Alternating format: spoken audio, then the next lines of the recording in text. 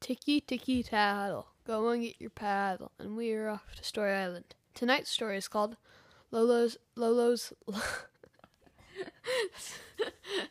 Llama.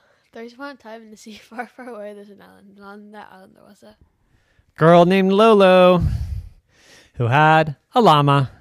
Lolo's llama.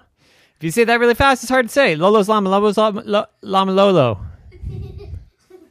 It says she never said it fast. In fact, she never said it at all. She just called it llama. She didn't have to say Lolo's llama because everyone knew it was Lolo's llama. But when other people wanted to talk about her llama, they said Lolo's llama. And then everybody was like, what? Lolo's llama, Lolo's llama. Hey, that's hard to say. But the llama was not your typical llama. Nope. In fact, this llama was special. Extra special. So special that this llama stood 15 feet tall. So tall that it couldn't go in the house. But who puts their llama in the house anyways? But so tall it couldn't even fit in a barn. Of course, Lolo didn't have a barn. But it was so tall that it could barely fit under the tree in the backyard where the llama liked to sleep.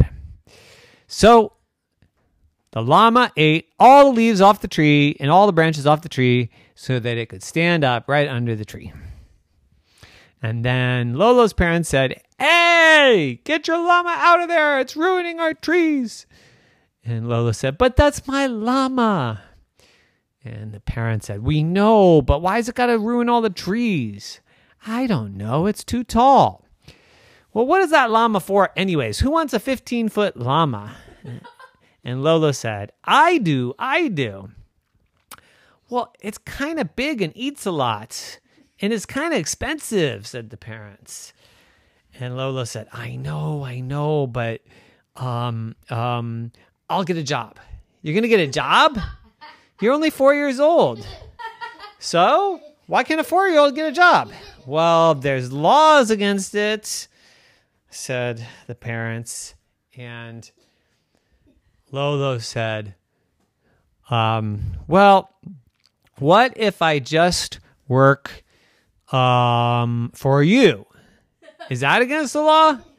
Well, I guess it's not technically against the law as long as no one pays any attention and as long as you're just doing housework.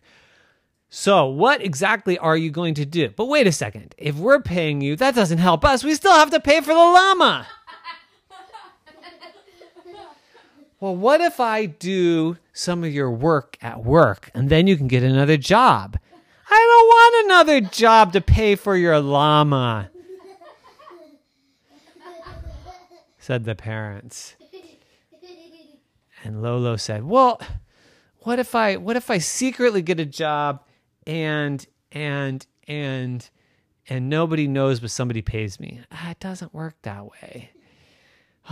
Well, what if I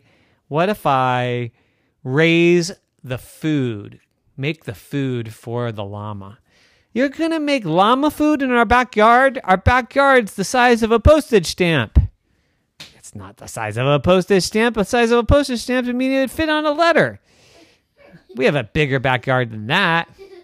Not much bigger, said the parents. And Lola said, big enough. What if I fill the entire backyard with plants that llama can eat? Well, that sounds like a great idea, but where's llama going to go? I don't know. Maybe llama could take a walk around the neighborhood.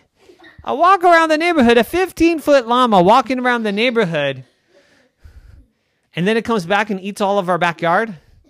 Like it ate the tree? Yeah, just like that. You know, I think your 15-foot llama needs to go.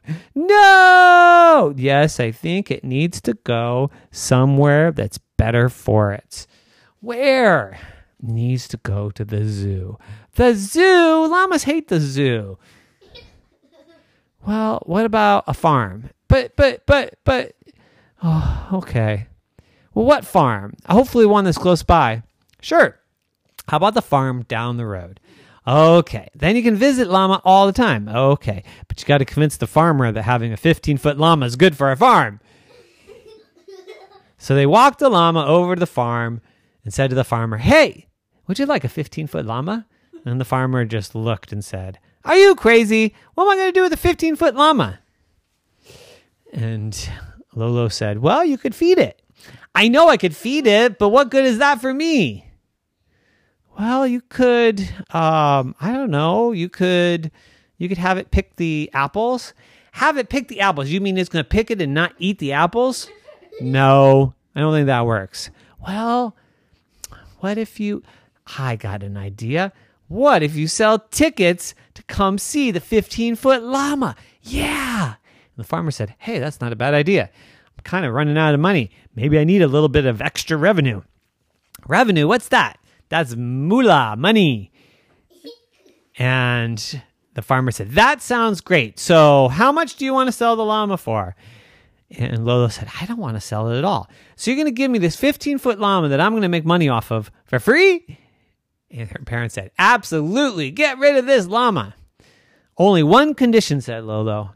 "I get to visit for free. I don't have to buy a ticket ever." And farmer said, "That's a deal." And they shook on it.